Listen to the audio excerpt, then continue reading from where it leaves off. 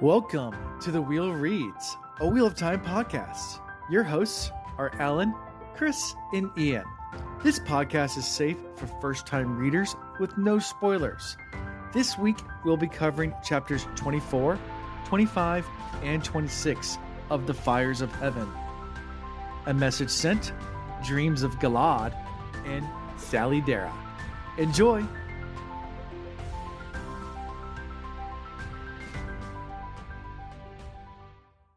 Welcome to Season 5, Episode 12. So as far as housekeeping goes, we do have a guest next week. Our next episode, it's going to be Remy. She's one of our Bellas, one of our top level tier patrons. So they get to come on from time to time. And we actually got a slate of guests coming on the next few weeks. We have them. The following week after that, we have Threefold Talk and the Women of the Aiel, the Maidens of the Spear of the Threefold Talk. Maybe they'll teach me how to sing. Yeah, they might. La la la. They're coming. So we have Bane and Chiad is one of them. I'm trying to remember all three. But anyway, there's three of them. And they're going to come on, and it's going to be a lot of fun. And then after that, we have David coming back. Another patron. So we have like three guests back to back in the next few weeks. So it's gonna be a guest heavy, and then I think we take a break from guests for a while. So hey, I'm gonna call out David here. So David messages Chris and I, and this is how awesome he is. He was like, "Hey, getting ready to come back on. Just want to talk to you too. Like, if you got some notes for me on things I could do better, do different, whatever."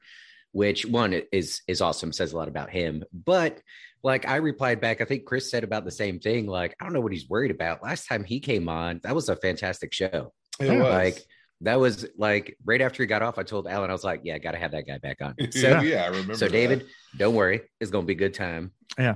Don't do anything different. Yeah. Exactly. Yeah. And as far as other things, I'd like to give these little snippets or statistics. We do have one of the things I wanted to talk about was how many new listeners we get even every month. So right now we're averaging around 500 new listeners a month. That's crazy. So of course they're moving through, but yeah, it varies between like 400 to 600. So I average around 500. Some are less, some are more months of people finding our podcast. So thank you all of our new listeners when you finally get to this episode. Because if you just started listening, it might be a while. Or if you started listening and you started listening, let's say the most recent ones, you decided to go back. Thank you for going back and starting over and listening to the really crappy stuff in the beginning.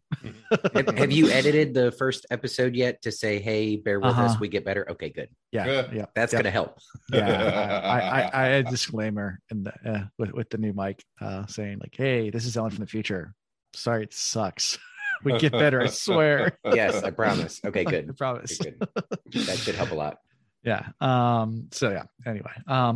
That's cool statistics. And as far as giveaways, we're recording even though this episode comes out a week after the other episode, we're recording the next night. So I still haven't gotten around to doing giveaways yet at the time of this recording. By the time this episode comes out, there will be giveaways going on. Cool. I promise. So yeah. So in the now, there will be giveaways in the future that we don't know about. Yes. But in the now of you listening, there may have already been announced giveaways that we don't know about because we already did them in the future. Yeah. That we don't know about. Uh-huh. There is no time. Flicker. Exactly. Yeah. And then as far as personal life, since yesterday, not much has changed. Went straight to bed and then woke up, went to work, and then now I'm recording again. So it's literally nothing's happened except for work, sleep, and podcast. I had Chipotle for dinner.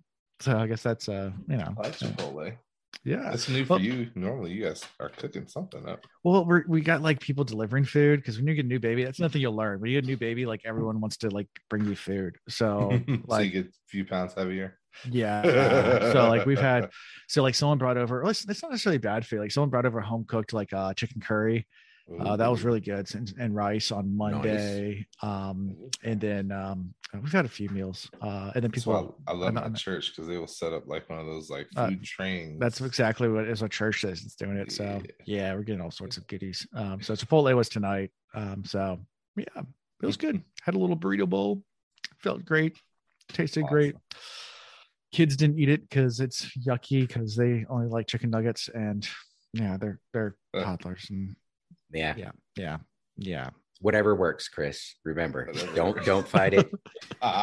Whatever works. You want the same kid cuisine every night for 3 months? That's what we're doing. Because once all your kids are out of diapers, you can start trying to create good habits. But until then, man, you're surviving. That's what it is. Oh yeah. So here's another personal life thing. Speaking of kids, so since my newest addition, my son is moving into the nursery, which was one of the kids' rooms. We've moved the older two kids in the same room together.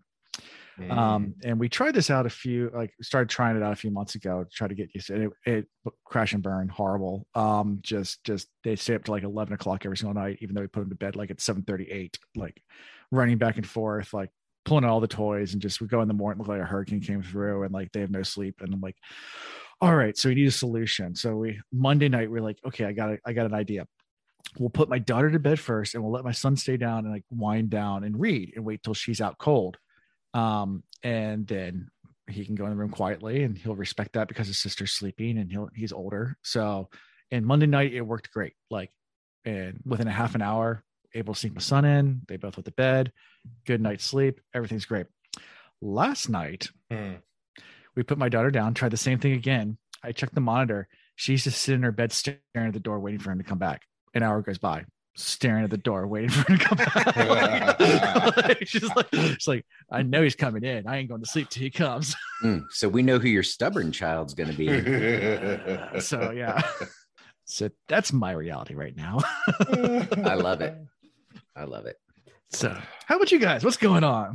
All right. So I did say I would save something so I could talk about personal life. A while back, might have told y'all about a couple of interviews that I had done. All the jobs I interviewed for, I got an offer for, and I ended up accepting the one at Fort Lee. So I'm going to be just south of Richmond now. Don't have to pay for parking, which is great. The commute's a little different. I wouldn't say it's worse, maybe a tad bit longer, but I get to go around the city. And there's different routes to get there. It's a pretty leisurely drive. So it's slightly longer, but more consistent. Yeah. And it's actually a much easier job, and I'm getting paid a lot more money. So like, and it's still non-supervisory. Those of y'all that work for the government know that as you move up, it's hard to avoid the supervisor positions, but that's a nightmare managing people, and I don't want to do it. Apparently, when it's slightly longer and it's that very consistent rhythm. I mean, it's that's what they really. It's how did I miss that? Here we go. It's yeah. Apparently that works out really well.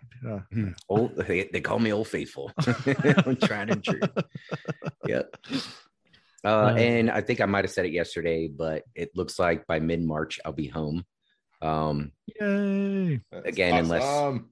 unless crazy things happen in the world, but I'm pretty confident to be home mid-March. Cool. Yep, looking good. Cool. Yeah. Fun. On the interview train, not as good news as yours, but I did have my second round interview today. 4 hours of interviews. Wow. The panels were all 4 to 6 people, an hour each. Actually, to be honest with you, I absolutely loved it. It felt like I was with you guys, like podcasting, but yeah, talking about what I'm going to do for these people in this new role. And I have an inside scoop because the person that had the job before me is a friend, and one of the people interviewing is a friend that I've mentioned quite a few times on the show, Alan Hinton. So nice. He like messages me afterwards, and we were sitting there chatting about it. He's like, he had a really great interview. People are impressed. I'm like, great. He's like, but your competition's coming up next. This woman works for the university already, so it'll be what it'll be. And he came back. He was like, she was underwhelming. So hopefully that'll bode well for you. We have 2 more interviewees to get through tomorrow, but they said something as early as maybe next Tuesday I'll know. Yeah, I always enjoyed the interview process. That was the hiring process. The filling the paperwork and stuff like that, I always hated that. But the interview process, I always enjoyed. Yeah. If I could get a job doing interviews for people, I would be so rich. Like, I don't know. I perform well. That's the peak of the performance Yeah. that I will ever put forth in that position.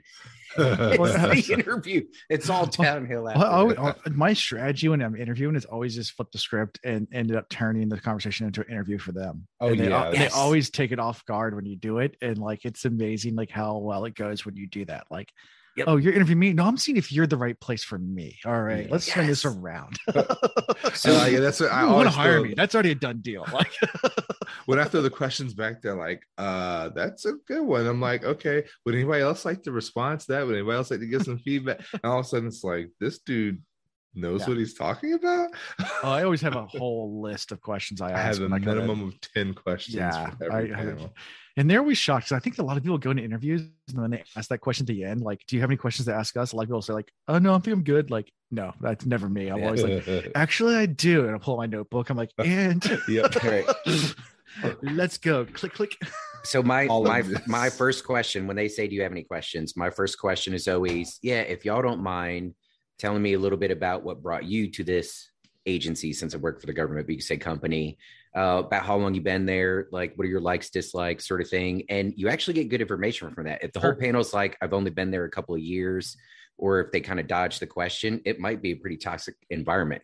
Right. But if you get a full panel that's like, I've been here for 10 years, 15 years, 20 years, I love it, like it's great, and they sound excited about it, it's actually Right. really good feedback for you. So, And that's what I felt like with this interview. We had a large number of like lifers, 10-year, 15-year, 20-year. Yeah. Now there were some new like Good 2 sign. 3 years, but that's because their predecessors had retired out. And the girl that was in the job that I'm in, like they all still love her, and she only left the job because she wanted more money, and you know Yeah. they couldn't give her what she wanted. So Yeah, I always ask the attrition question, like, you know, like how long has your staff been there? Like how long, you know, do you have people that have been around for long? It's like how what's the turnover like? And it's always a question I ask. And if they start turning red in the face and like, we can't keep someone more than 3 months, I'm like, okay, thank you. This interview's over. Right. Yeah, That's a management problem, guys. You need to fix yourself. yeah, right. yeah. Yep. You're very direct with it. I put them on the spot and see how they react. Hell yeah. So That's anyways, personal life. it's personal life. So let's get into this chapter 24, a message sent. And we have the rising sun. There once a house in New Orleans. What they call it? The rising sun. Oh, how about that? Yeah. Anyway, so we start with Egwene, and she goes back to her tent, and she's gonna go do some reading because Avienda gave her some books to borrow. That surprised me right off the bat. I know this is really horrible, but I was like, wait a second, I'll read. Yeah, I always found it interesting too about the Wheel of Time world is how literate the world is. Like, and yes, it's futuristic, but at the same time, it's a dystopian society. And it's so surprising that like even like people from Two Rivers are very literate. They all can read. And you think about like very rural communities, you know, before a centralized government and educational system, there was no literacy in rural areas. That was not a thing at all. Well, in a society like the Aiel, you would expect it to be more of the oral tradition. You know, let's get around the campfire, and the elders will tell stories over and over again. And then eventually, maybe someone else, it's their job one to of tell the ways stories. they separated themselves from the Tinkers. Yeah, because the Tinkers are the ones that get around the fire and dance and sing and tell their stories, but here we have the Aiel like reading a little more romance rigid novels. Yeah. Oh yeah. Well, it's a collection of heroic and romance tales. So it's like 50 Shades of Grey. You got some you know, what Xena, Princess Warrior in there. You know, maybe some heroic tales. You know, so it's a good little mix. Yeah. And you know, the flame, the blade, and the heart. Yeah. I really, you know, and they, you know, a little bit of foreshadowing. They throw in the fact that Brigitte is part of this, and Gaia Kane, and they throw in a few other names. Anselin, is that right? I think that's and Barishel and Rogash, Eagle Eyes. Which I would like the name. We've heard that a few times. Names out there. Yeah. And this is it Dungeonin? Dungeonin. Dungeonin. So we definitely have some characters that are being thrown out there, and I'm like, all right, so we know these are heroes. Like, when do they pop up in the book? Do they actually get their own little limelight? So Yeah. Trying to pay attention to some of the finer details. And Avienda claims that it's for the action and adventure, but it's really about when a man loves a woman. Ooh. Yeah. And every single one of them. Yeah. So, and she doesn't really even feel like reading, but it's too early to go to sleep because she has a plan to meet Nynaeve tonight. So it's too early. And she's trying to, read to stay awake, but that doesn't really work. She falls asleep with the book under her chin, which I've done many a times. Like I've woken up with my face like in a page, especially as like a kid, I used to read at night all the time. And I would wake up in the morning, like with my face in a book, lights all still on. Yeah. A little bit of a drool spot in the corner. Yeah. Pages ripped up a little bit because I've rolled around on the book. Yeah. Anyway, so I love her anxiety about seeing, or excitement. That's a better word to use. Yeah. Excitement over seeing Nynaeve was just because she's like, I finally put her in her place. I finally have one on her. Like I'm so excited to see if my statement that I did to her has been lingering and she's been thinking about it. She's like, this isn't me, but man, does it feel good. Right. And she wanted to see if the effects had lingered. Yeah. Yeah. So she goes to sleep and she realizes she's in the dream world in the Stone of Tear. And she, I think she thinks about stepping out at the same time. She's like, well, I might as well just stay here and take a look around. And she hears people talking and she's like sneaks around the corner because she doesn't know who it is. Yeah.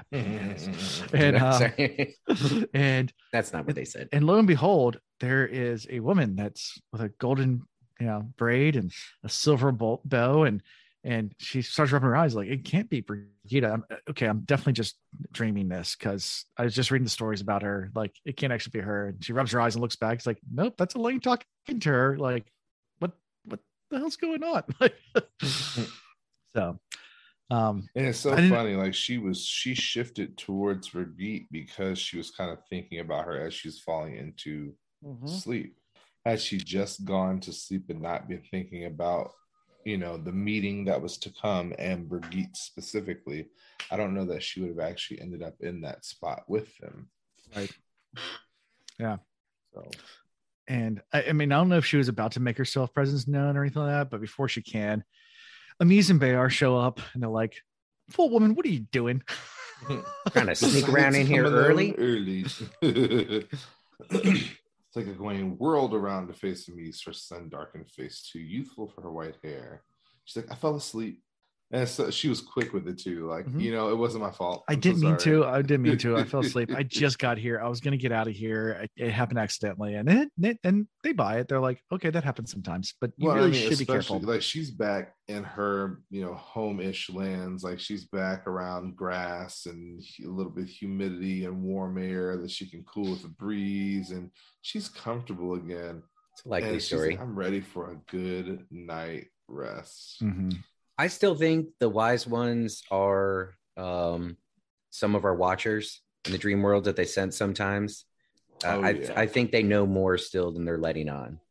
And so you'd make the argument that, why would they yell at Egwene so much? And how come some of them like chastise her so much about it and everything?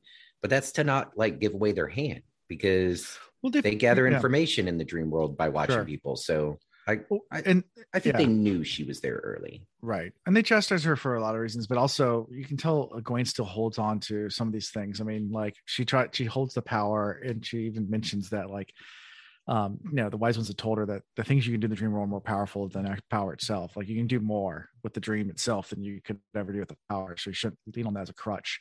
But she's just like, well, that's what I know.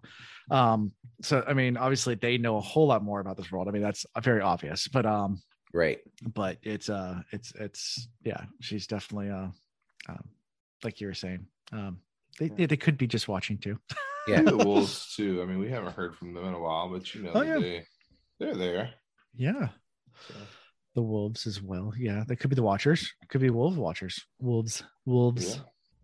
Could be a being that just watches over the stories and the lives of the people, never interfering, just watching. Just watching the watcher. Okay, Marvel.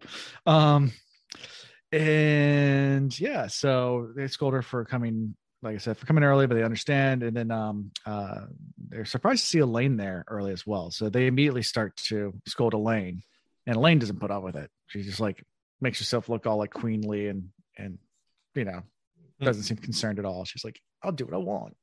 Yeah. But so, I mean, it, there before that they mentioned like you're lucky that one of the guys shouldn't found you. Mm-hmm. And then yeah. So like they knew she was there early, and she of course is violated at that point because they're like, yeah, they put you to bed. Mm-hmm. So you'll be okay. Just make sure you get some sleep. But now let's go have a conversation with this person. And she's like, it's not Nynaeve, it's Elaine. You're right. And they come up and they do chastise her. Another young fool. Bear muttered, girls today have no more brains or discipline than goats. Yeah. Which I found that pretty entertaining. I was like, well, there may be some truth to that. But I do love the comeback. Like, she quite literally is like, let me put on the most elegant gown that I know I can think of. Let me put on a crown, indicating that I am the one in charge here. This stands a little taller. Yeah. It means nothing to these women. They're like, oh, you have a pretty dress on. What can you do in it? Like, it serves you no purpose. Yeah. But she's not rude with the response. She's like, I do thank you for your concern. However, it's unwarranted. Very stately. Let's get down to business. Yeah. And one of her first questions is like, okay, why are you here? Where's Nynaeve? And she's like, Nynaeve hurt her head. And she starts talking about some of the people in the menagerie and the circus, and Egwene's just like, I mean, I know all these names because you've mentioned them, but I've noticed people are, so I kind of like, whatever. This story seems wild. Yeah. Like, I don't believe it as a reader. I know Egwene doesn't really believe it, like the way Nynaeve was acting. Yeah. It just seems weird, and then apologetic, and just I don't know. It seems odd. So if that's the case, if it was a made up story, what is Elaine trying to cover up? And because they say like sometimes you can catch people in a lie because they're offering too much detail. I kind of felt like I was getting that from Elaine here. Like, she's trying to tell this big story of why Nynaeve's not there, and she almost over explains it. And it's just not, I don't know. I don't buy it. Yeah. So before we even go that far though, I want to mention the thought. Where did Brigitte and the others wait? And so that was one of the things that I picked up on as I was listening and reading through was, Brigitte was there. Nynaeve knew this, and she's like, it brings up a good question. We know that the Horn is going to call them, but where is it calling them from? Yeah. And then the next question is that the Horn can call them from Tel Anriad. Can it call others? Huh. Interesting. And are they waiting in the dream? Are they waiting in some space in between? And who else could be there? Like it really opened up. The horn that blows is a space we'll fill with time. So all these thoughts kind of went through my mind. Like, maybe we're learning a way to another way to exit the dream, or maybe we're learning that there is another space that can be accessed, or that can access Tel Anriad, but we don't know much about the power of the Horn. We don't know much about, I guess, karma and destiny either, because these people are waiting for one of two things. They're waiting for a rebirth, or they're waiting to be called upon. So again, can you call others to the living world? So, and here's another question. I mean, this is metaverse type thing. Like, so a person in the real world can enter Tel Anriad. Does it work the other way around besides the Horn? Yeah, well, that is a good question. Can they? I would have to say yes. I would think so, but okay, interesting. So yeah, and then it tells a story about Nynaeve. We're back to that, and Elaine Gwen's not amused and tells Elaine to tell Nynaeve to hold her temper, which like she's still trying to scold her through Elaine. Elaine, yeah. And also hints to Elaine that she wants to talk to her alone later as well once the wise ones leave. And they do a quick exchange of like the news, like I said, and she talks about some of the people that they're traveling with, and I think Egwene asks, why don't you just leave them and head the way you need to go? And she kind of makes some excuses about some of the intelligence she's gathering, that there's a Seanchan with them. And of course, that gets Egwene all upset. Because Egwene hates the Seanchan for good reason. And she's learned a lot about this Seanchan woman, traveling with her. I guess she works with the boar horses, but she learned how to work the boar horses by serving on the court back in Seanchan. Definitely. I didn't know if you guys caught that. Oh no, I caught that like 2 reads ago. It's like she. No, did you catch the name of the court? Oh no, what was the name? I did not. No, I'm not going to tell you if you didn't catch it. Well, son of a bitch. No, you shouldn't flip through the book real fast. I'll push forward while you look. Yeah. I'm not going to tell you that one. I don't remember names of the people I meet in day-to-day life. How do I remember the name of a place? Yeah, and they're still trying to remember like where the Blues gathered. Like, they can't remember the name of that town. So that's another thing they're talking about. So anything from all this besides Ian looking up the court?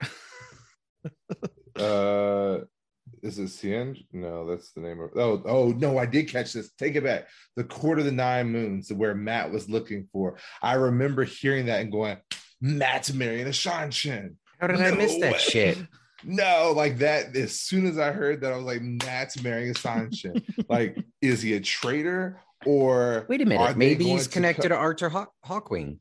Because wasn't it his people that it was his people that went over there? And didn't I say that maybe he was just Arthur Hawkwing? Like, yeah.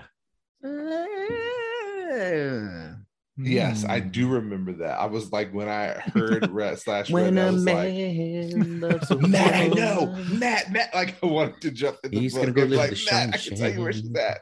You just have to travel land and go across land and sea to get her. Yeah. So by the end of this book, Egwene's gonna spill the beans. Somehow Mat finds out, and he's gonna be like, "I'm gone.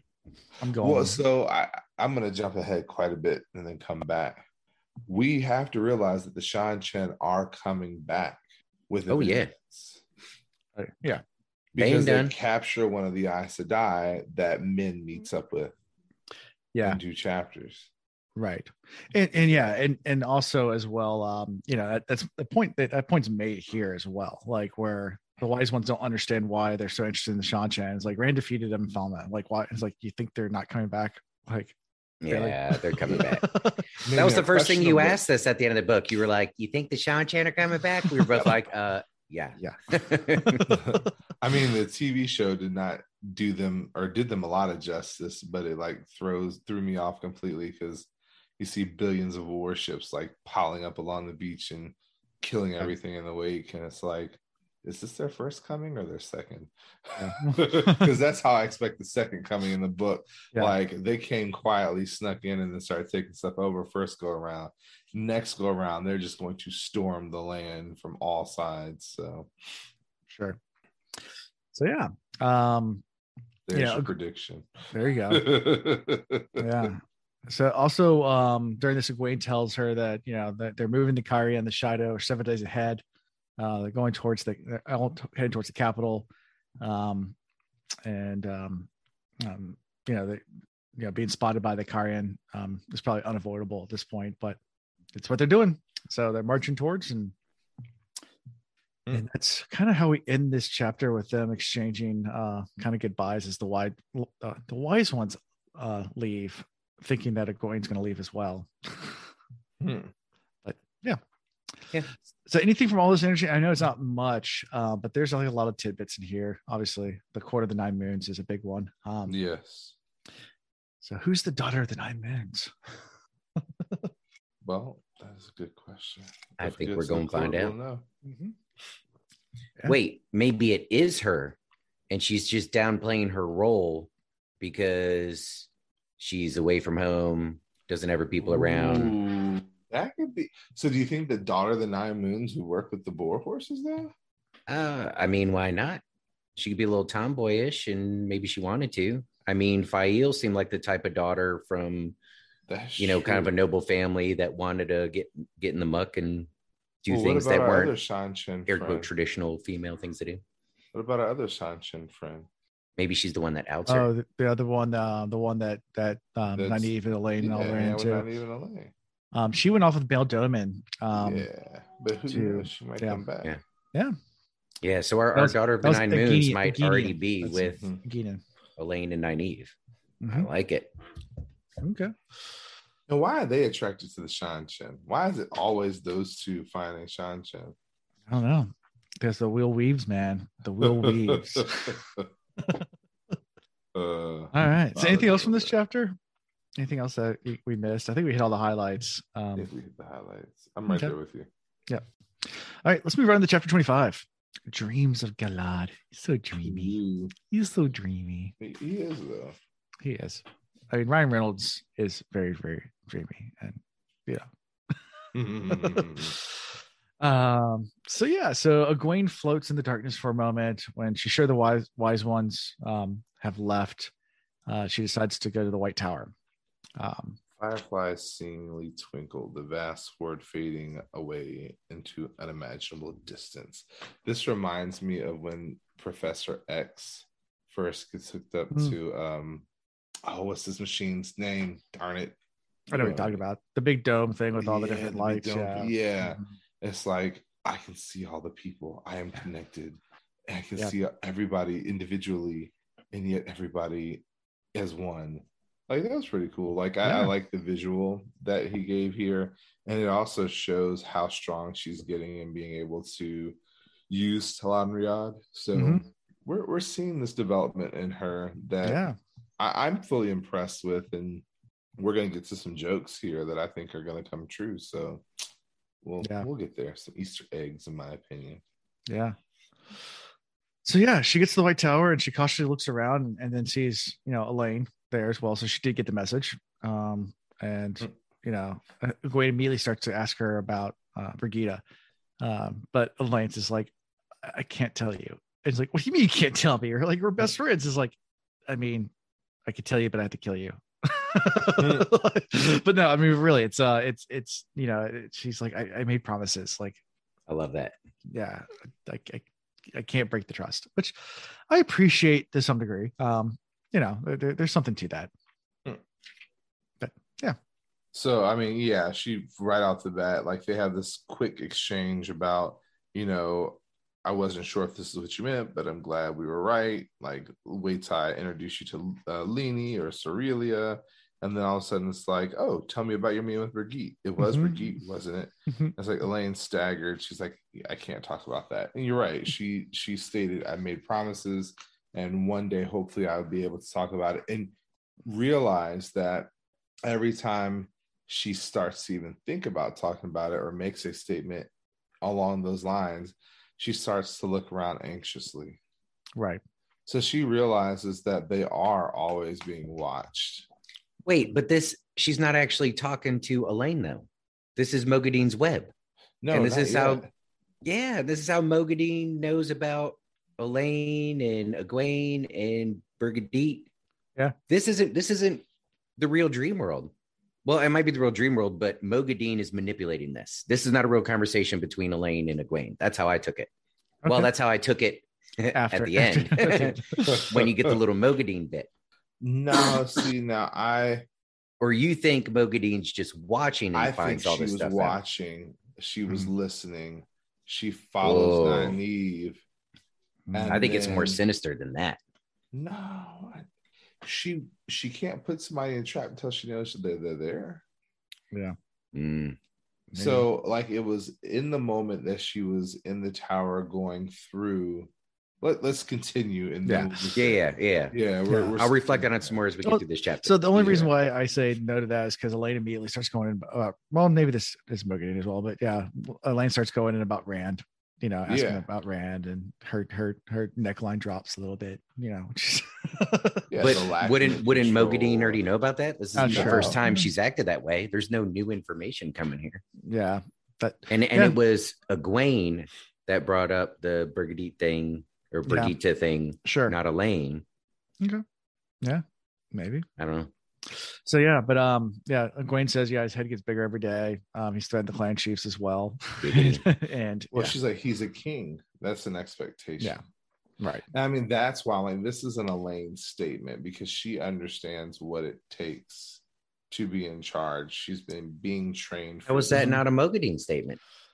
Because Mogadine knows who the Dragon Reborn is. Nakarra is not Khan. that forward. Mogadine probably knows way more than like it. And she initially, it was in a dismissive way. Well, of course he would say that because I think that's a harsh response for Elaine to give. Nah, it was said in a very unapologetic way that a queen would say it. Everything we've seen about Elaine, there's nothing about her that's like, yeah, let's go hang people that are getting out of line.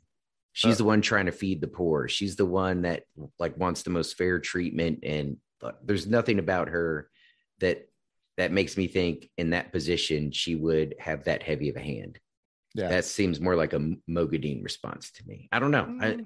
I could be way off. Yeah. And then the conversation shifts to Nynaeve because Egwene starts asking about her getting this fight and what caused me problems. And Elaine's like, no, actually, she apologized for it. And like, Egwene's like, what? Well, she even admitted that's the other thing. She's like, yeah, Nynaeve is different since the last time you two met. That wouldn't be something Mogadine would know. True. Yeah. You say true. But then you also say she's a watcher. So how would she not know it if she's been watching? Is she watching the Teleron? Or is she actually there too? Watching. I don't know. Okay. I might be wrong with this one. Yeah. We have Nynaeve apologizing. Let's just pause right there. Right. Yeah. It seems so unrealistic. 2:23:22. Nynaeve, we first read, has apologized. Yeah, she's apologized to somebody that isn't Lan. Are we believing that this actually happened though? I am. Until I get confirmation, I don't believe it. Yeah, well, Egwene, maybe what Egwene said finally got to Nynaeve, and maybe changed her ways. But we know it got to her. Yeah, we do. But Elaine notes Egwene's changed as well. Egwene's leveled up and grown, and she makes a little comment. She says, one day you'll be on one seat, one day, and I'll be a queen, and we'll rule the world together. We'll rule the world together. No, I'm sorry. I still feel like we're in Mogadine's web, and I'm the only one who recognizes it. And you guys are just sitting there going, "Yeah, everything's fine. Yeah, this is great." We enter Mogadine's web with the first flicker. Yeah, I think so too. Okay. But Raffo. Okay. So, with that, Elaine does leave after this, and Egwene goes back to look through papers and try to find anything she could find. And there's a couple of reports that mostly speak of failure, and notices that things aren't going that well. Bashir's army is still missing is one of the reports, and there's reports about Chanchiko as well. Pager Nile is calling the White Cloaks to Amador, and no one knows why, and Rand's location's unknown, which she's comforted by that. Still no word of Bashir has taken the army. Yeah. Do you recognize the last name Bashir? That's the one that's after. No, I don't recognize. Okay. It has been mentioned, so it's not really a spoiler. Yeah, no, Bashir has been mentioned because so I mean, this is not a spoiler. You can put pieces together. It's not because you've heard this name. So Fail's real last name is Bashir. Oh, that's right. Yeah. He's gone to help Fail out. That's what it is. He's going to help Perrin. So yeah, he's got to go meet his new son-in-law. Yeah, or maybe go grab his daughter and try to bring her back home, and then find out that she's pregnant. Or go show up and find his daughter's married without his permission. Yeah, and this can go multiple ways.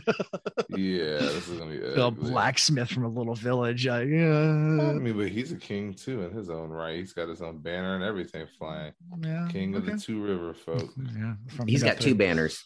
Yeah, he does. Yep. Lord of Manethrin. Yeah. And then and it looks like the agent who let Elaine and Nynaeve escape was supposed to not was not supposed to be punished, but then it was crossed out. Like, no, poor girl. We're punishing her. Poor woman, I should say. Yeah. And it seems like Alada is making plans to build a palace within the White Towers. Awfully high of herself. Mm-hmm. So with the number of pages, it couldn't be just a living quarter. It must be a palace. Yeah. And it talks about Aja agents in Caemlyn said the queen had been in seclusion for days, but some have said that they saw her in a public audience. So clearly, she's out trying to captivate her followers again and reclaim her throne. So we'll see how that goes. Right. We have rebellions in Shinar and Arfel. He pronounced it. Yeah. And then Egwene moves to the Keeper study, and this is when she runs into Galad. This is when we have our flickers. Moment. Yeah. Where's that? I'm trying to find it in the book. Because he's more beautiful than any man has a right to be. Before she had time to even consider what that meant, the door opened and Galad stepped in, smiling, his broad blue coat fitting his shoulders perfectly, snug breeches showing the shape of his calves. Well, I'm sure that's all it was showing. Always, Robert Jordan loves to write about male calves. It's like the thing. His calves. I don't know if like maybe Harriet had a thing for calves, and like as the editor was like, yeah, write some more calf. Right, calves in there. Put some more calf in there. She has some calf fetish. Sorry, Harriet's still alive. So if you listen to our podcast, Harriet, I'm sorry for calling you out for your calf. It sounds like it. Or either Robert Jordan had a kink about it. And I'm not kink shaming. If that's your thing, man. I like we'll test it. If we ever run into her, I'm gonna pull up my pant leg and flex my calf and see what happens. We should all do it. If her heart goes to flutter, then Alan, you are correct. I say I'm a calf person too. If we get kicked out of JordanCon, Alan, you are wrong. If we get kicked out even for showing calves, if we get kicked out of JordanCon for showing calves, I am not going back to JordanCon. I'm sorry. That's true. Yeah. There's far worse things that we might do. That should be the official like secret handshake of getting in. You got to flex your calf for him. I mean, have no calf, there might be badgers released. No. Yeah. Giggity. Or maybe eased. You might ease the badger a little bit. If you too wish to canoodle, a brisk woman's voice said, you canoodle not to do so here. Guys, guess what? I'm canoodling right now. Ooh. Yeah. And this is where it flickers and they go to the Two Rivers. Okay. Flicker. Yeah. So but it flickered first. It said the Keeper's right. It said hurrying out into the antechamber. She was about to reach for the neat pile of scrolls and parchments, some with seals, on the Keeper's writing table when the room seemed to flicker. And this is when she had the spell cast on her. The weave. The web. The web was weave. The spider's web. And then, like you said, we get a second flicker and she's in Edmund's Field. Like she fled without thinking of the image she was forming and found herself gulping for breath on the greens in Edmund's Field. So she was right there in front of her father's inn and she thought she was safe. The only roof like it in the Two Rivers. She's like, I'm a fool for letting my dream interfere with Talon Riyadh. So she's putting all the blame on herself. So she clearly doesn't have the awareness needed to know when a weave has been placed on her. Yeah. And so she just wholeheartedly accepts responsibility for this. Now, I do like this story. She's got Galad there, smiling, loving, handsome. They have a baby, but there's also like these two banners. So she is kind of fighting what's going on. She's fighting the weave without knowing it. It's like a reflexive, I will get out of this. And she continuously goes back and forth with herself about the inn and the banners versus, Galad and her mother and a baby. Right. A little boy. Yeah. And she knows something's just not right. And she's kind of taken back by the banners too. She's like, that's odd. But yeah, it would be odd too because they haven't heard about or what's going on with Perrin and no, they don't know. They don't know. The first look at Perrin we got, and all we're really seeing this is two banners, right? And she knows this is not right, so she screams and flees and leaves Teleron Riyadh, and that's how we end this scene. So, any thoughts from all this before we move to our one paragraph of the next point of view, which I think was one of the best little paragraphs. This I think was the best part of all three chapters that we read. Yeah. Honestly. Yeah. I mean, this is the story getting very interesting. Yeah. So Egwene leaves and Mogadine steps out. Yeah. Where this little village was. not the sort of place she would expect to see banners flying. The girl had been stronger than she had thought to escape her weaving of Talan Riyadh. Mm-hmm. Even Lanfear could not improve on her abilities here, whatever she claimed. Still, the girl had just been of interest because she was speaking to Elaine. So we see that even in her rawest form, Nynaeve is stronger than Mogadine and Lanfear in Talan Riyadh. Egwene. Egwene, thank you. Yeah. Yeah. Which we get this idea that she is, but this is the first time it's really been tested. Yeah. And she's surprised that Egwene was able to escape her trap. I mean, that Egwene actually got out because apparently she thought that she had her. Why? And so why isn't Mogadine more concerned? In real world channel fighting, she got bested by Nynaeve. Mm-hmm. And here, when she had the element of surprise, she went toe to toe with Egwene, and Egwene got away. Right. I don't. You'd think she'd be a little more concerned now, knowing that these two girls are, if you don't know who side. Egwene is, right, you might have just been lazily laying a weave. Like, I'm just gonna kind of put a spell on you and see that's true. Happens. Maybe she didn't come full force. Yeah, I think it was more just.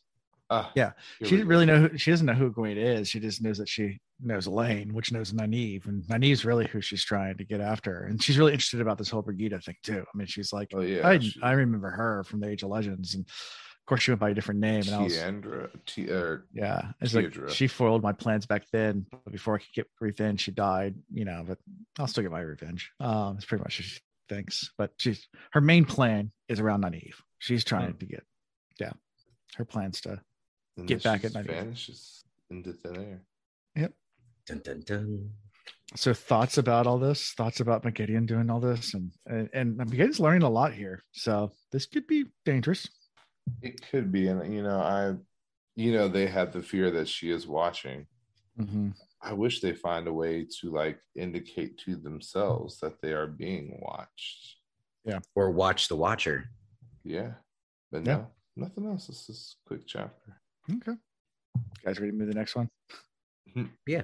All right, moving on to chapter 26, Sally Dara. And the symbol is the Wheel of Time symbol. And we're in Min's point of view, which we don't see many of these. So it's always fun when we switch to Min. Agreed. Yeah. And for days they've been traveling together. Loghain's looking like shit. Get a dog, little Longy. Yeah, he's looking pretty bad. They're traveling southwest of Lugard. On their way to where they think is Saldera, from the name Salidera, and like I said, Loghain's mood has been steadily deteriorating. He's just kind of super depressed, and I think even Min states this. She's 15 days they had ridden, 15 days while towns and villages grew fewer and farther between until finally there was none. Day by day, Loghain's shoulder had sagged a little more, and day by day. The halo appeared more often. At first, he had begun muttering that they were chasing Jack of the Mist. Mm-hmm. And it says, for 6 days now, he had not seemed to have the energy to care where they were going and what they were going to get there, or when they were going to get there, excuse me. So, but the halo, though, appearing more and more. Glory, glory, the weaker he gets. I'm like, what is that all about? I'm super confused. But is it because they're getting closer to the destination that the halo is appearing more and more, or what? So maybe there's glory and death for him. Okay, I was going to ask. So maybe he becomes the new king of the underworld now that Beelzemon is finished off, or maybe he joins those that are going for the part of the horn. I don't know. Yeah. Very strange. Maybe there's somebody there that can help him. Maybe he turns to the dark side, so he gets powers from the Dark One. And that was something we missed in the last chapter. Was Moghedien actually talked about asking? Asking to have Nynaeve have eternal life, so she can immortality, so she can torture forever. Yeah, that's really cool. I like that. So that also is the first time where you finally get that. So that's why a lot of people ask in the beginning of the books is wait, the Forsaken are 3,000 years old. How are they still around? Well, the Dark One can actually grant the power of immortality. So that's actually he stops the turning of the wheel, and that's actually first time it's actually mentioned is that little snippet that we just breezed right on over. Breezed right on over, yeah. Yeah. So I did read it. I did notice that. I was like, that. Talk about sinister. I want to torture her for eternity. Yeah. Let's just give her immortality and then stick needles in her eyes. Yeah. And listen to her scream for the rest. Like that's hell, literal hell. Yeah. But anyway. Yeah. Yeah. And Min's kind of wondering exactly where they're going, but Swan didn't think it was necessary to tell Min. So they're kind of wandering and Swan's directing them. But yeah, I think they're all getting kind of antsy. And Leanna's trying to do like these little flirts with Logain, but of course Logain's being super depressed, so he doesn't really care. Min's like, maybe if you kissed him. Yeah. Like at this point, I just need to see some action. I want to see something more because, riding with y'all for 15 days on this horse. Yeah. It's not doing it for me. Yeah. I like their little division of labor of, well, I'll deal with the men and Swan can deal with the women. And when they get those roles mixed up, it's kind of cost them. Flirting with the wrong guy gets them run out of town. Yeah. Oh yeah. It's like you had the angry farm wife and yeah. And they mention as they keep on traveling, like houses and villages get more and more sparse. It's you're getting to the middle of nowhere, like where you see a few a day and then maybe one a day and then days with nothing. Just pure wilderness. Which is always interesting when you travel through an area of the country that doesn't have a lot of anything. It reminds me a lot of hiking like the Appalachian Trail. And the reason why I say that is like, it's not so much houses, but just other people. Like when you hike the popular parts of the trail, you'll see people all the time. Lots of day people. Hikes, people all the places. You do Humpback Rock in Virginia, or you do like Spy Rock and the Priest and stuff like that. But once you get past like the really easy hike in places, like you see only through hikers at that point. Yeah. And they're very few and far between. Like you'll just you'll walk for hours and hours and hours and you come around a corner, all of a sudden there's some guy just walking and you're like, especially if you're doing a fall hike in the more northern parts before it gets too cold. Generally, as you get close to winter, people aren't in the northern parts. I did a 3-day hike once where I did maybe 50 miles in 3 days and ran into one person. Yeah. And they weren't carrying a lot and they had their dog with them. I don't know where the fuck they came from. But anyways. There's that cult. There's a cult up there. Yeah. I can't remember the name of it. What's do you guys remember the name of the cult? I don't. I know what you're talking about, but I don't know. I'm gonna look it up now. It's the 12 Tribes. Oh. That's it. The 12 Tribes cult. They're in Virginia. It's actually a cult, and they try to recruit hikers into their cult and get them to stop hiking and come live with them on their commune up there in the mountains. Yikes! It's like what you offer. Well, they sell stuff to or they give away like food and rations, and they to hikers. So at the big base camps, they'll come there and offer like provisions and food and then sit by the fires with them and then start talking about their weird cult and try to get you to join. It's weird. It's a whole thing. It's the weird. Daughter of the whatever that comes and talks to women all the time when you're at Walmart. Yeah. So the 12 Tribes. That's it. You can look them up. They're strange. It's a whole cult. But anyway, so as it gets more sparse, eventually they come out of the woods, and all of a sudden, bam! There's actually a big size village. It's not small either. Men sees waters, and there's kids running around, and everyone is just stops what they're doing, freezes in place and stares. Obviously, have their hands on weapons, reaching into bags and behind carts, and who are you? Why are you here? They're not particularly only a fool would think to find a gathering Aes Sedai so near Amadisia. But there they were, right around the corner. We're just gonna hide in plain sight. Right, which Amadisia is the seat of the White Cloaks. So why would anybody think to ever look for Rebel Aes Sedai right next to where the White Cloaks headquarters are? Exactly. It kind of makes sense. Yeah.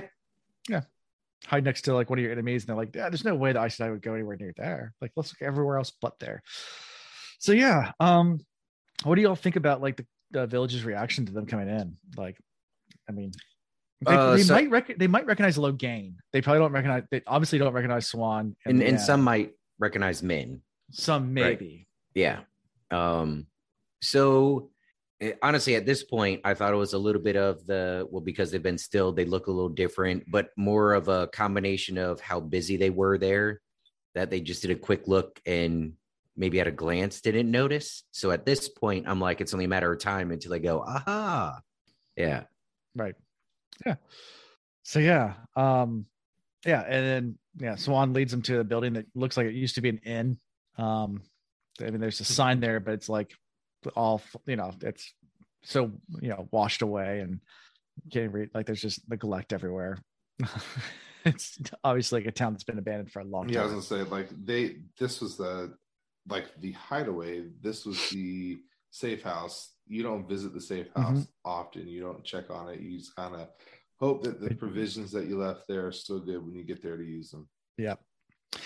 And they make their way in, and you meet some familiar names. Shiriam's there, which of course she was the mistress of the novices, and we've dealt with Shiriam a lot in previous books. You remember Shiriam? Yeah, she's like, I would be happier there. I would be happier to see you, child, if I knew how you discovered our presence here, and if you hadn't brought him along. Like, she's hoping he was dead, like the rumors say. Mm-hmm. Yeah, and so this is already where it gets odd, and they're talking directly to Min and not Swan. Mm-hmm. So this is where I'm like, okay, wait a minute, take another look. Come on, just take a look. Right? Why are we still talking to Min? Yeah. And Min's like, I don't know why I'm here. Ask them. Like, and they're like, why would we ask those two little girls? And they're like, that's Swan. This is Leanna. And like, they're getting mad. Like Swan and Leanna at the same time, like, you're like kind of getting like a little arrogant about it. Like, but obviously their appearance has changed dramatically from the stilling, but they didn't realize it changed that much. Right. So, and this is what I was getting at earlier. Like, obviously this isn't a new concept, but definitely this put into perspective how big of a change it was. Mm-hmm. And there's still something going on here that I can't quite grasp, because like, it didn't take Min. It wasn't that difficult for Min to see them. Right. I don't know. But maybe over time, as the stilling like settled in, it got worse. So like Min saw it right afterwards, and it probably still looked the same. And then as they're traveling, it's such a gradual thing that you don't really notice it. But then by the time they got there, it's months later, and they don't look anything like themselves anymore. Yeah, and so this explains a lot when what's his name, the captain of the guard, former captain of the guard, Gareth Bren. Yeah. So when he runs into Swan and then tells a story about how he met the Amerlin seat, blah blah blah, and is right there and doesn't recognize her, and I'm like, come on, old man, how do you not recognize her? But I mean, obviously, people that she lived with and saw day in and day out, like staring her in the face, is like, no. Yeah. I mean, you look similar, but no. Yeah. I mean, that's like, crazy. No, the voice is the same. They're like, well, quiz me, ask me questions. And they're like, okay, we will. So they go through like tons of questions and learn about all sorts of pranks. The Inquisition. The Inquisition. Yeah. So all sorts of pranks that they pulled and all sorts. And, Min's like, wow, I didn't realize you guys were that wild back in the day. It's like, if you guys can get away with this, what should I have been able to get away with? Seriously. She's like, they shouldn't even be here. It's like all those stories from high school and college you don't tell your kids. Yeah. That was perfect in college, in high school and college. Mm-hmm. Yeah. They never did anything crazy. Nope. Look, I had even in the Army, like, you can't get away with today what we got away with when I first joined and when I was in Europe.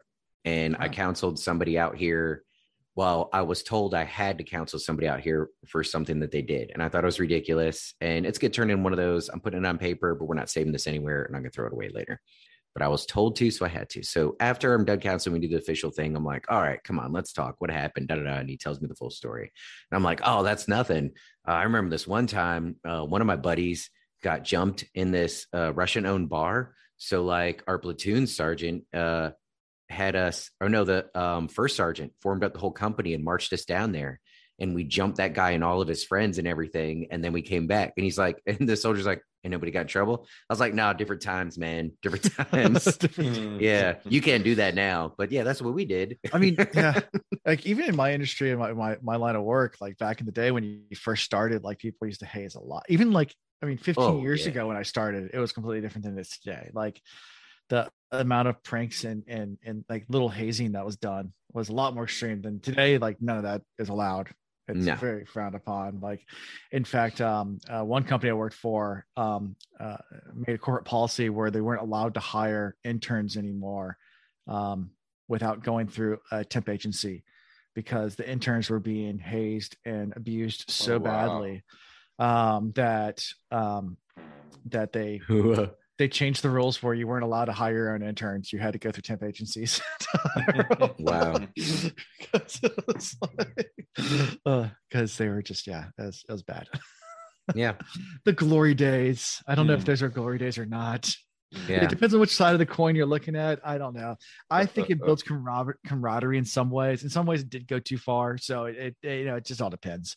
I'll tell you what, marching back from that bar and First Sergeant with a bloody lip singing Cadence and us screaming Cadence back at him with people like with black eyes and shit like that and all busted up. That was fucking fantastic. I love that first. I would have done anything for that guy after that point. Yeah. I mean, that was a team building experience. Yeah. That we would all go to jail for today. Yeah. Probably. So, obviously, this is when they find out that, Swan tells them that, she still knows she's still valuable to them, even though she's been stilled. She has her connections with the Eyes and Ears of the Blues, and that's how she was able to find Sally Dara, the name, and that's how they found them. And they said they still can be, and Leanna even chimes in saying that, even though we can't channel, it can still be used, for the tower. So but the Eyes and Ears are still very skeptical about it. Like they don't know what to do with them. Like it's just one of these things, like a deposed former leader that can never be a leader again because they're no longer able to channel. So therefore, like, how do you treat these people? And then, and there's rumors obviously that they caused all this, and that, some people, even though they are against the tower, that's not necessarily for them. You get that sense like that some of them are still anti-Swan. Yeah. I mean, that's the thing about being in power and being in leadership. You're always going to have somebody that dislikes you. Oh, yeah. And you're going to have a group of people that dislike you. It just so happens that she needs to depend on the people that dislike her. So, Issa steps in very much like she's in charge. Right. Oh, yeah. She still has that attitude, and she still has a lot of knowledge. Yeah. And so, I mean, and that's one of the things that she nudge and wink conveys when there's the, hey, how'd you find us? And she says, how? That's where Min recognizes there was more to it than in what was said. It was, all right, I still have my connections, yada, yada, yada. But you also have to remember, Chris, Swan is used to operating like this because she's had different circles of people she can trust with different things. But the people that she can trust with her ultimate mission, it's like 3 people. Mm-hmm. There's Varen, her, and Moraine. I mean, who else? Who else knows the depth and detail that they know about Rand and everything? So she's used to operating that very small. It used to just be her and Moraine. Varen came in kind of late in the game. Right. Yeah. So she's still in her comfort zone. She's going to be able to work some angles here. Mm. Yeah. Yeah. And then after that, Man and Logain are dismissed. As they continue the conversation with Swan and Leanna, and Min's offered some food, and she doesn't feel like she's welcome either in Saldar, that she's not really welcome there. So that's kind of how we end this. It's a very short chapter. He doesn't like you very much. Yeah. I don't like you either. I don't like you either. So a few things I did want to talk about. Min did talk about a few visions and viewings she had. So I was going to mention those. We already talked about the halo of greatness around Logain's head. But Adam, we talked about around that yellow's neck. Yeah, so that was rough. Edicina had a silver collar suddenly appear around her neck. And she did not like that viewing, any viewing of Sanchan. Yeah. So yeah, that was not a good one. But then also Shiriam had rays of silver and blue flashed about her fiery hair in a soft golden light. And then Carlina, another Aes Sedai, for an instant, men saw an image of a raven floating beside her dark hair. Black Aja. Yeah, the more drawing of the bird than the bird itself, more of a drawing of the bird itself. She thought it was like a tattoo, but she didn't know what the meaning of it was. Yeah, I agree. So I thought Black Aja there, eyes and ears, or some definitely dark friend for sure, but Black Aja. Yeah. Okay. That's what I thought. Yeah. The only one that really got me was the glowing hair and the blue and the lights flashing, and I was like, "Oh, is she being abducted by an alien?" Or, she had a disco. Yeah, like that. That's the only one that really threw me for a loop. Yeah, I don't know what to make of it at all. I don't feel like we've had anything like that yet. Yeah. I'm gonna hold on to that, but I also have nothing. Yeah. Anything else from these chapters? Or I might have been a little harsh. The Raven person might just be a huge Edgar Allan Poe fan. Could be. So could be. I apologize for going straight to Dark Friend and Black Aja. That was a little harsh. Or I could just be like a fan of like the Tower of London because they have their own ravens too. Yeah. Yeah. I mean, there's lots of and ravens and crows, super smart birds. Super smart. Very smart. They can be trained. Smart. They can imitate everybody else and all the other animal noises. I mean, they're great. Did I tell you a crow befriended my dad? Oh, really? Yeah. So there's a crow that lives behind my parents' house, and my dad in summertime goes out and like after work, just sit on the back patio and pour a glass of bourbon or something like that, and sit back there and read a book or something like that in the evenings as the sun sets. So about a year ago, this crow started showing up and would just come and land within like 5 feet of him and just sit there and perch while my dad read. And every single day, I'd just come and sit next to him. And it's been doing it for like over a year now. During the summer, it comes back every year. Just sits next to my dad. It's his friend. Does he toss him any food here and there? Like, are they just chills? Just chills. Hangs out next to my dad. Two like, peas in a pod. I was joking around. I was like, maybe you're Odin. I don't know. Yeah, right. So is somebody watching him, or is the Raven coming back to report? Like, I don't know what's going on. I was like, I don't know if I trust that. Yeah, I've read too much Wheel of Time. Like, that's a bad sign. But yeah, so this crow, it's a crow, but not a raven, but still blackbird. Yeah. So yeah, cool. Anything we missed from these chapters, or anything else that this chapter, any of the chapters that we breezed over that you guys wanted to talk about? No. Okay.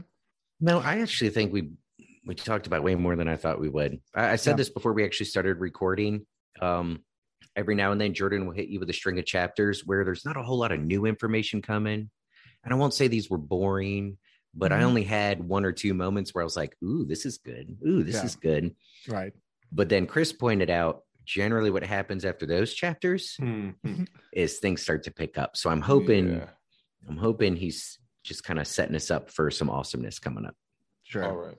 Hopefully so. I'm right there with you. Like in my mind, this next chapter is just going to kind of blow me away. Yeah. But we'll see. That'd be kind of cool. Yeah. Oh, we definitely have some good episodes. Chapter 2, by the way. I'm gonna keep saying it until I get one. Next book, bro.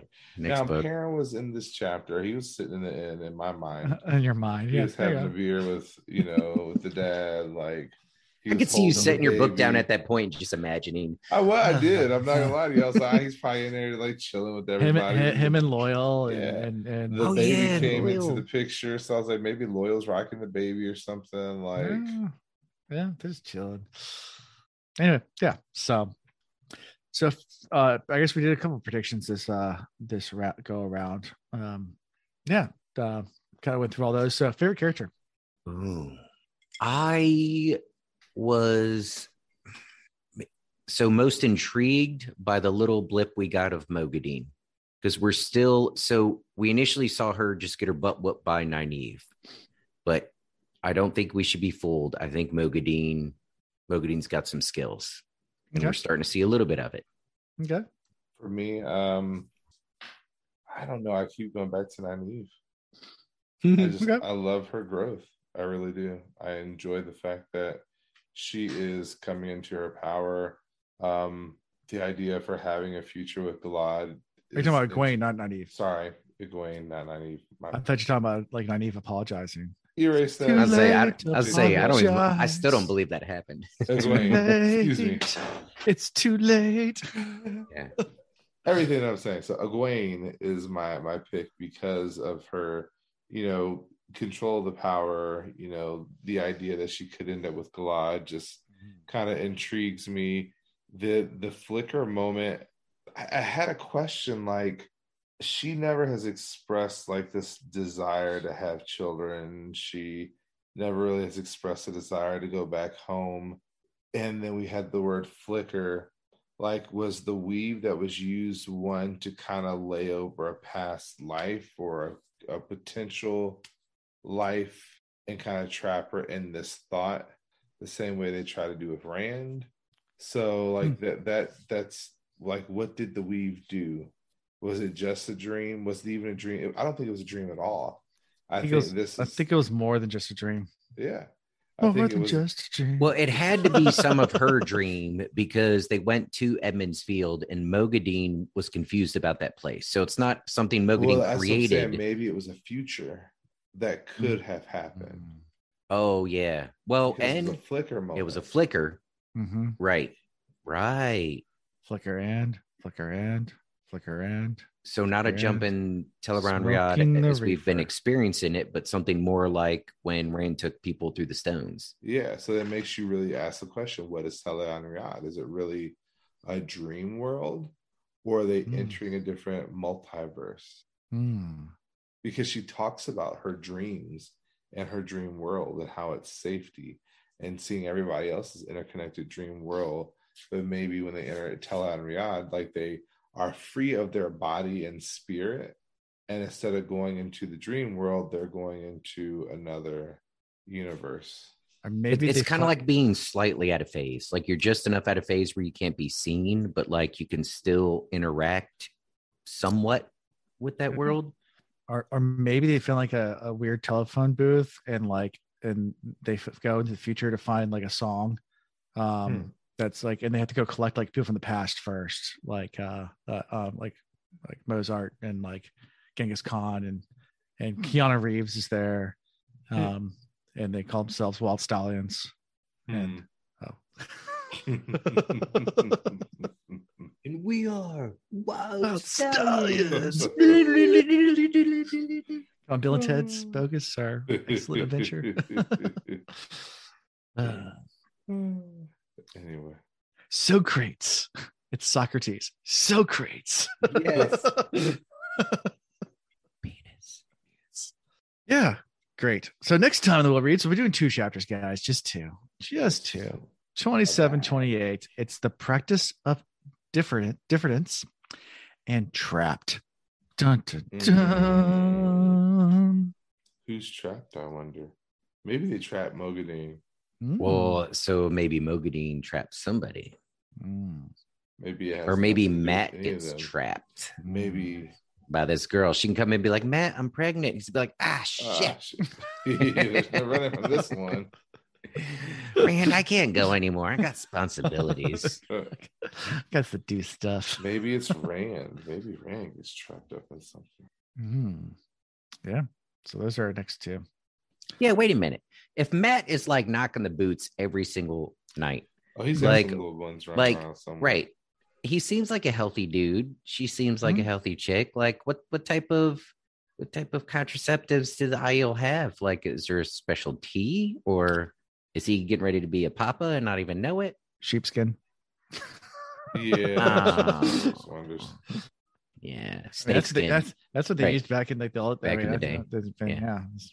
Okay. That's how brilliant we were. Asked and answered. We're like, can't figure out sustainable energy, but we're not going to have any more little bastards running around here. Let's use some sheepskin here and see if we can stop this from happening. So you say that, but we're a step closer to be able to harness fusion power. There's a AI company that joined up with this like fusion power, like company, whatever. Anyways, and they've been able to control the plasma created and like make different shapes out of it by letting the AI kind of control the magnetic variables that you have to do. Cool. Like it's so we're a step closer. Here's a fun, interesting fact. So the Romans actually discovered a type of flower called a syphilum, that actually was a natural herb that you could take, and it was a natural form of birth control that was almost 100% effective. The problem was the Romans loved to have sex so much, and they used it so much it went extinct because they used it all. Oh wow! Oh wow! Fun little fact there. I need you to learn how to cultivate. I need you to learn how to cultivate. And Yeah. So they used way too much of it, and now it's extinct. But yeah, there was actually a flower that worked as natural birth control in the ancient world, and they used the crap out of it to the point where they ran out. Wow! Good Lord! I always find those like Not even little imagine. history tidbits. I was complaining to Chanel, like, we have had sex from Friday all the way until now. Like, we gotta slow down. I need a break. I need some real sleep one I need a sandwich. Yeah, so it's so things the Romans did to screw us all over. They're actually there was a natural, no need for lab made birth control or contraceptives. They just had a flower they could take and it worked. But yep. Yeah, they screwed us. It's I could live without knowing that. Sorry. Now Interesting. You would think it went extinct before the fall of Rome. Like actually, they used it that much where it just that was the fall. That was the tipping point. That was the tipping point. We're out of crap! What? We're out of it. Screw this. I know how to take care of population control. how Rome actually fell. Yeah. So fun things in history. Actually, there's like a bunch of stuff like that, like in history, where like things that we discovered and like immediately like swept under the brush. And I'm not sure how true this one is. I read the other day, I was reading an article about like how I think it was back in the 60s or 70s, they actually found a bacteria that actually destroyed all the rest of the bacteria inside your mouth. So you could take it as an oral pill so you wouldn't have to brush teeth anymore. And they realized it would actually destroy the dentistry industry. So they shut it down and just like, that makes perfect sense. We don't need a whole industry collapsing. So we don't have to brush our teeth anymore. Or don't have to do anything. Like, how have we not been able to genetically modify a grass seed that only grows like 1.5 inches or 2 inches? Like it should exist. But if you did that, I mean, John Deere goes out of business. Yeah. I mean, think of everything that people spend on lawn care and lawn maintenance and stuff. And like for like alternative engines to fossil fuels for the longest time, a lot of the major oil companies used to buy the patents to all those things. Oh yeah, and then throw them in vaults. So like people discover technologies that would put out the engine, and these big companies would just buy the patents and like, nope, you're not making that stuff. The reason why we have war. We need a reset button. Click. All right, let's go into another war. Exactly. So fun things in human history, but definitely the Roman thing's true. The rest of the stuff I'm not sure 100% on, but yeah, the Roman stuff. Yeah, the syphilum. Yeah. So, anyways, so how can we be found at the Will of Reads on Instagram, Twitter, Facebook, TikTok, YouTube, all those fun places. Listen to us on any podcast platform you so desire. Go ahead and like, rate us, share us.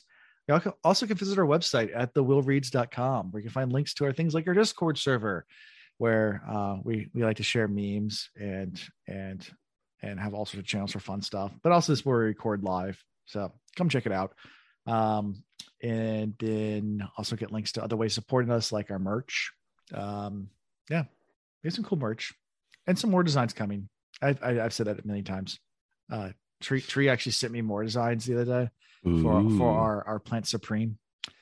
I think she's finally nailing down the design for that. So hopefully that's going to go to from designer to our merchandise store soon. Hoping for that. And then what else? Do you find links to our Patreon? Yeah, support us there. We do appreciate and love our patrons wholeheartedly. So, and yeah, look forward to seeing everybody in JordanCon. And that's all I got for this week. So until next time, peace. Okay, bye. Bye. I hope you enjoyed the show, and thank you for listening to The Wheel Reads. See y'all next time.